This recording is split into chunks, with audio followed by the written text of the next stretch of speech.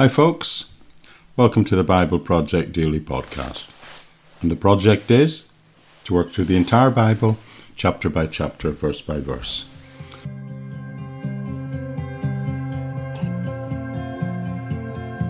You're very welcome whether you're here and you've been along with this journey for a long time now, for a couple of years now, or whether this is your very first time today. And if it is, can I recommend that you too make the decision to make the study of the Bible part of the rhythm of your daily life. You can do that by clicking on the subscribe button. It won't cost you a penny. It just means that you'll never miss another single episode as we work together through the entire Bible. We're in season 3, which is the book of Matthew, and we're reaching this point where the opposition has risen against Jesus and the scribes and the Pharisees are demanding a sign that proves he is Messiah. And the text we're going to be covering today is Matthew chapter 12, verses 38 to 41. So, I do hope you'll hang around at the end if you're new, and I'll give you an update on a few ways in which you can connect and receive other free teaching resources. But other than that, we'll drop back in to the main text and pick up where we left off last time. Bye for now.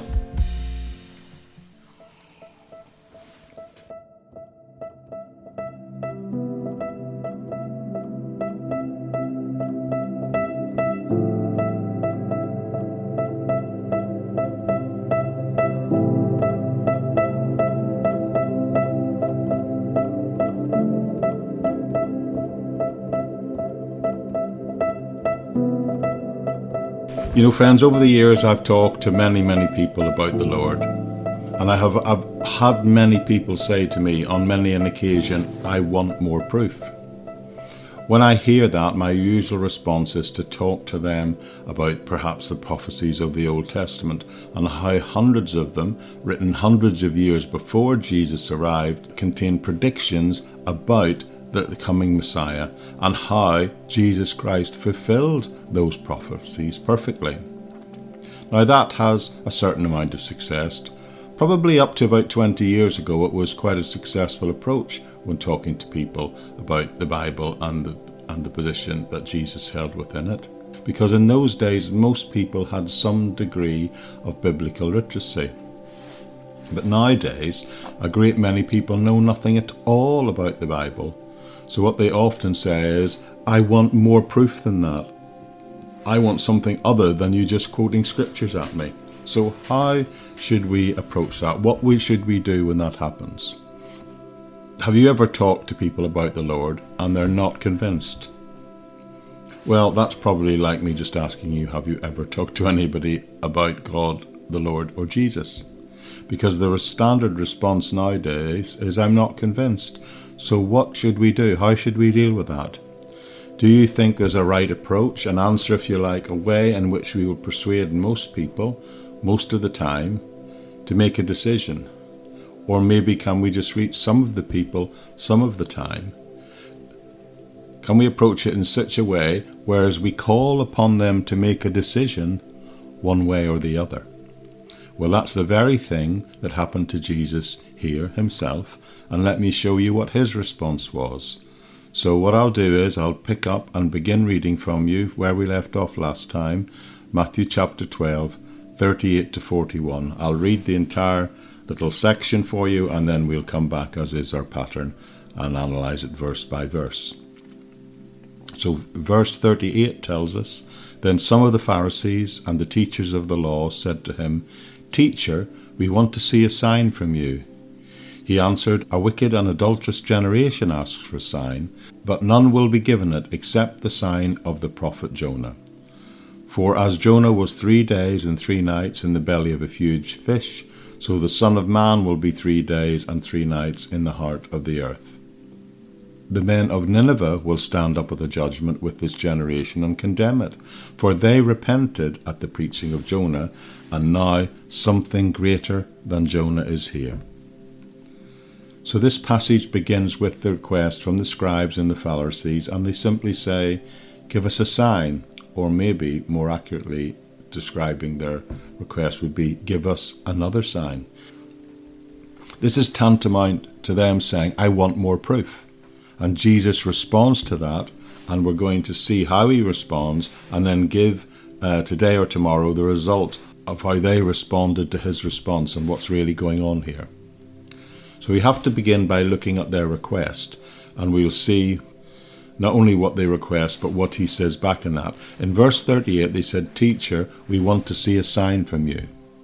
Now, to appreciate this statement, you need to remember that what has transpired in the Gospel of Matthew up to this point, you'll recall this if you've been listening and following along with us so far, as we've gone through paragraph by paragraph, verse by verse through this book, we have seen Jesus do numerous miracles prior to this. As a matter of fact, in just chapter 8 and 9 of the Gospel, that run of 2 chapters just gives us one miracle after another.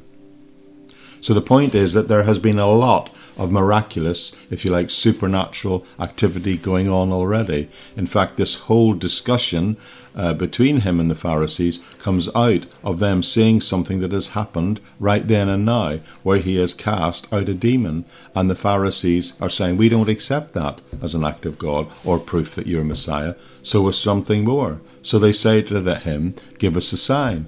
And that's just like saying, "Give us more proof. We want something else."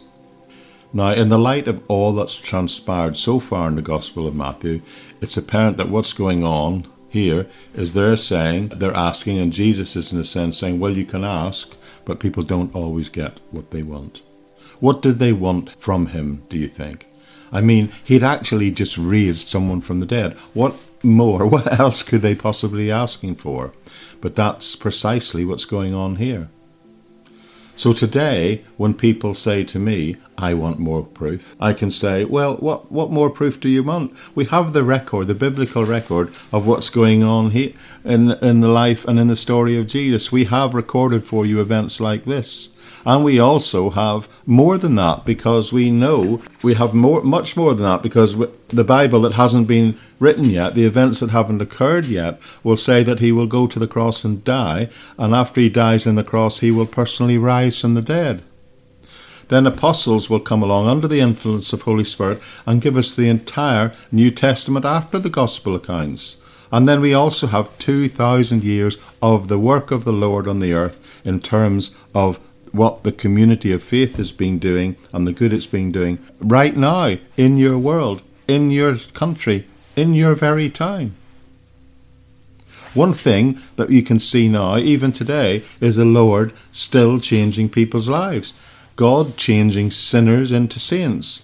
Not taking perfect people and religious people, but people who come to him in submission and who come to know the Lord, and we can see their lives radically changed because of their encounter with Christ.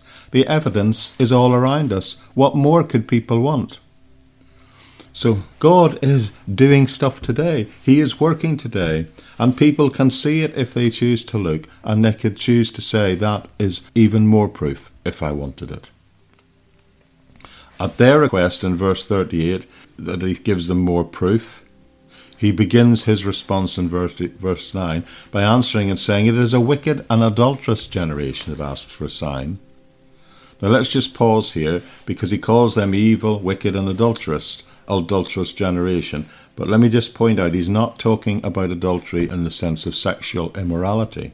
He's saying you are evil in the sense that God and he, by his actions, have already given you plenty of evidence of God's plan and purpose in the world, before me, through me, and in the future. And he's given you plenty of opportunity, and you still haven't got what he's telling you and showing you, which is ridiculous and unbelievable. So he calls them an adulterous generation. What he's doing is he's saying they're spiritually adulterous. Now this is a motif that would have made absolute sense to them, because it is used many times of the nation of Israel in the Old Testament, which they would have known there. The Old Testament is full of those kind of accusations against the nation of Israel. God chose Israel, but they became adulterous, and they were charged with being spiritually adulterous, meaning that they were unfaithful to the one true God, the one who had called them out of the world to be in a special relationship with him. So what Jesus means by this is that you guys are faithless. You're not believing the message that has been delivered to you over and over and over again through the history of the nation of Israel through the prophets and through ultimately the one standing before you today. If you actually just read the verses early in this chapter, he's just cast out a demon in front of them, and they are saying he's done that by the power of the devil, not by the power of God. So that's why he continues in verse 39 and says, no further sign will be given to you except the sign of the prophet Jonah. So we need to think about what that means for a moment. Look, he says, I'm done giving you signs. I'm not giving you any more, but there is one other thing, one other sign, I suppose, I'll tell you about, and that is the sign of the prophet Jonah. So what is and was the sign of the prophet Jonah? Well, thankfully, he explains for us in the next verse. For as Jonah, he says, was 3 days and 3 nights in the belly of a huge fish, so the Son of Man will be 3 days and 3 nights in the heart of the earth. So what he's doing here, he's using the familiar story of Jonah from the Old Testament as an illustration for these guys today. You may remember the story of Jonah was one where God told Jonah to go and preach at a place called Nineveh, a city who at that time was an arch enemy of Israel. And they were also a people who were known for being cruel. So Jonah, well, he actually went off in the opposite direction. But God says, look, you didn't accept the message. I want you to go. And what shall we say? He used a little persuasion to get Jonah to go there. He actually did it by causing a storm to come up in the middle of the sea around the boat that Jonah, the very boat that Jonah was trying to get away in. Now the crew recognized that Jonah was the cause of their problems, so they threw him overboard. And the story tells us a giant fish swallowed him whole. And he was in that fish for 3 days and 3 nights. And then even the fish couldn't stomach him anymore, and it threw him ashore. And finally, Jonah goes to Nineveh and preaches there like God asked him to. Jonah, it says, stayed 3 days and 3 nights in the belly of the fish. And Jesus is using that as a reference to his death and resurrection, saying that he is going to be in the heart of the earth before returning, heart of the earth, which is a reference to the 3 days and 3 nights after he dies on the cross, before coming back again. Simply put, he's saying this: the one sign I will give you is the sign of the resurrection. I am going to die, and I'm going to be dead for 3 days and 3 nights, but I am coming back from the dead. Now, the details of this Jonah story aren't important at this time. I'll hopefully look at this story in great detail sometime in the future when we get to study the actual book of Jonah itself. But the point here is we need to take on board is simply this: Jesus is using that story as an illustration. Jesus is using it as a sign, as an image of his resurrection, death and resurrection. So Jesus said, I'm done giving you these signs. I've already given you plenty. You've seen me do one thing after another. You don't need any more of that type of signs in order to make a decision about me. But there is one more insight, if you like, I'll give you. I'm going to give you, yes, the insight of the resurrection, my death and resurrection.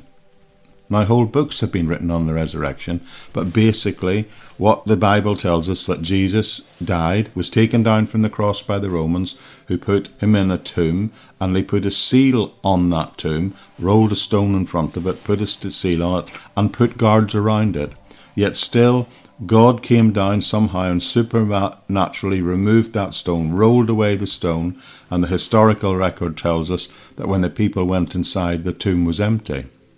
It actually says the grave clothes were lying on the slab.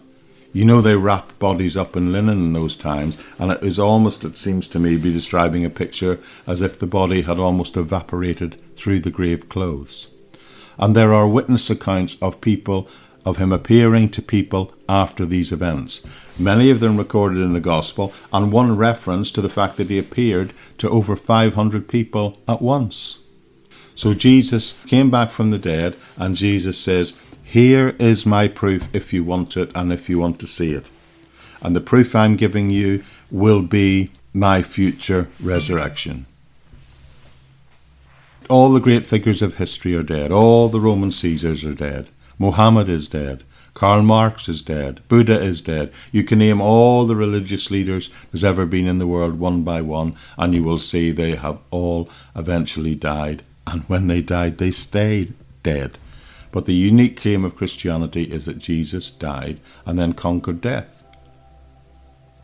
And after he died, he returned and he spoke to his people. And then he spoke again to his people through the Holy Spirit, to his disciples and to apostles, who then recorded what he said and what he taught in this book called the Bible. He spoke particularly through his beloved disciple John. And when he said this about this issue, and I'm quoting from the Revelation, he said, I am he that lives and died and was dead, but behold, I am alive forever and have the keys of hell and death. That's from Resurrection chapter 1. This whole idea is a crowning proof of the fact that Christianity is all about the resurrection of Jesus Christ. Everything is in a sense pinned on that, so much so that the Apostle Paul wrote, if Jesus Christ did not come back from the dead, then our faith is in vain.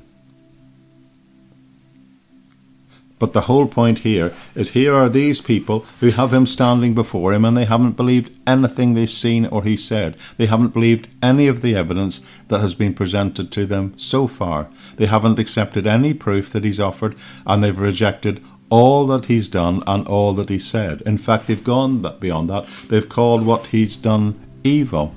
And for that he calls them an evil, an adulterous and a faithless generation. So now what he does, he responds to the crest and tells them what this means, and he's given them the sign of the prophet Jonah and explained that. But now he's going to warn them of the results of their unbelief if they don't accept that. Verse 41, he says, the men of Nineveh will stand up at the judgment with this generation and condemn it. For they repented at the preaching of Jonah, and now something greater than Jonah is here. So he responds to their crest by saying, yeah, I've given you the sign. It's the sign of Jonah. It's my resurrection. But I'll also tell you this. The result of that is that if you reject what is left for you, and he gives the illustration, and he says, look, even those men of Nineveh, the ones who heard Jonah preach, they got it and they repented. In fact, Jonah chapter 4 says that when he preached to them, they believed. So they changed their mindset and they trusted God. And what Jesus is saying, all they had was Jonah, the flawed man Jonah. But they still found grace. They found grace because they responded to him. But today, someone much greater than Jonah is here. Remember, Jonah in that story was a sinful, rebellious man. But he still found the forgiveness of God, and the people that listened to what he said also found the forgiveness of God by listening to him. And here we now have Jesus, the sinless Son of God, standing before them, and they're not listening, and all they had was this flawed individual Jonah, and they listened to him and they got it. And they will be the ones standing at the judgment seat who will be able to look upon this generation and say, you didn't get it. You've listened and heard the Son of God himself, and you've rejected it. Jonah, he didn't work any miracles. Jesus worked dozens of miracles, scores, hundreds perhaps, and these people don't get it. Jonah was just a minor prophet he's described in as the Old Testament, but Jesus is the Messiah himself. And those people of Nineveh, they got it. And yet these people, these great supposed religious leaders, standing before the Son of God himself, they don't get it.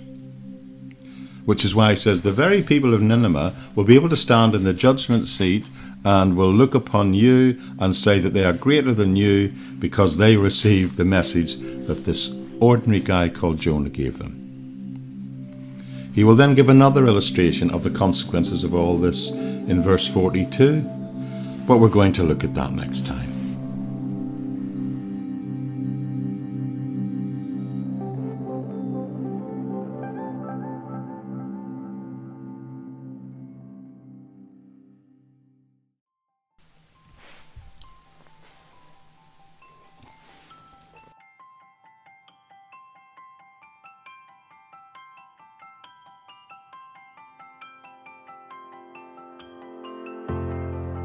Okay, friends, that's where we're pausing today. Thank you so much for joining me. A quick reminder, But there's always a full transcript of each and every one of these podcasts available in the episode notes of where the podcast is hosted, which is in www.thebibleproject.buzzsprout.com. You'll not only find the transcript there, but you'll find links through to all the different places where you can connect to my ministry and get access to other free resources. Places like the Facebook page, the YouTube channel, which is becoming the long-term archive of all these audio files, because as this project progresses and gets larger in scope, it's important, I feel, for people to be able to navigate their way through it. So on YouTube you'll see audio files with the scriptures visually attached, put into playlist forms in the form of books and themes. So if you're looking for a particular piece of teaching, you're not going to have to scroll back through hundreds and hundreds of daily episodes to find what you're looking for. So there's links to places like that, as well as places like my LinkedIn page and my Patreon page, where you can connect with the ministry and support it. But also that's the place where I also put always free further teaching resources. Those teaching resources on those places tend to be more structured discipleship type courses. So you're very welcome to go and find them there. Now there may be links wherever you're getting your podcast from, but if you're not seeing those things and those links, because a lot of the big podcast providers like Spotify and Apple are now starting to restrict the ability for you to click through on active links whenever they're hosting a podcast, but you'll certainly be able to find those active links on the podcast homepage on thebibleproject.buzzsprout.com. But the most important thing I'd like to say is thank you for being part of this amazing journey together. For those of us who have chosen to bring and to make the study of the Bible, not just the reading of the Bible, the study of the Bible part of the rhythm of our daily lives. And I do hope that you're being blessed in receiving it as much as I am being blessed in the preparation of it. And if you are enjoying it, then maybe consider liking it, sharing it, reviewing it. By sharing it with other people on those social media places that you inhabit, I believe it's the best way in which other people can hear about this and other people can be brought within to the orbit of the message of the Bible and the gospel. So maybe think about doing that. But with that all said, I'll just sign off now and again say thank you very much for joining me on the Bible Project Daily Podcast. Bye-bye for now.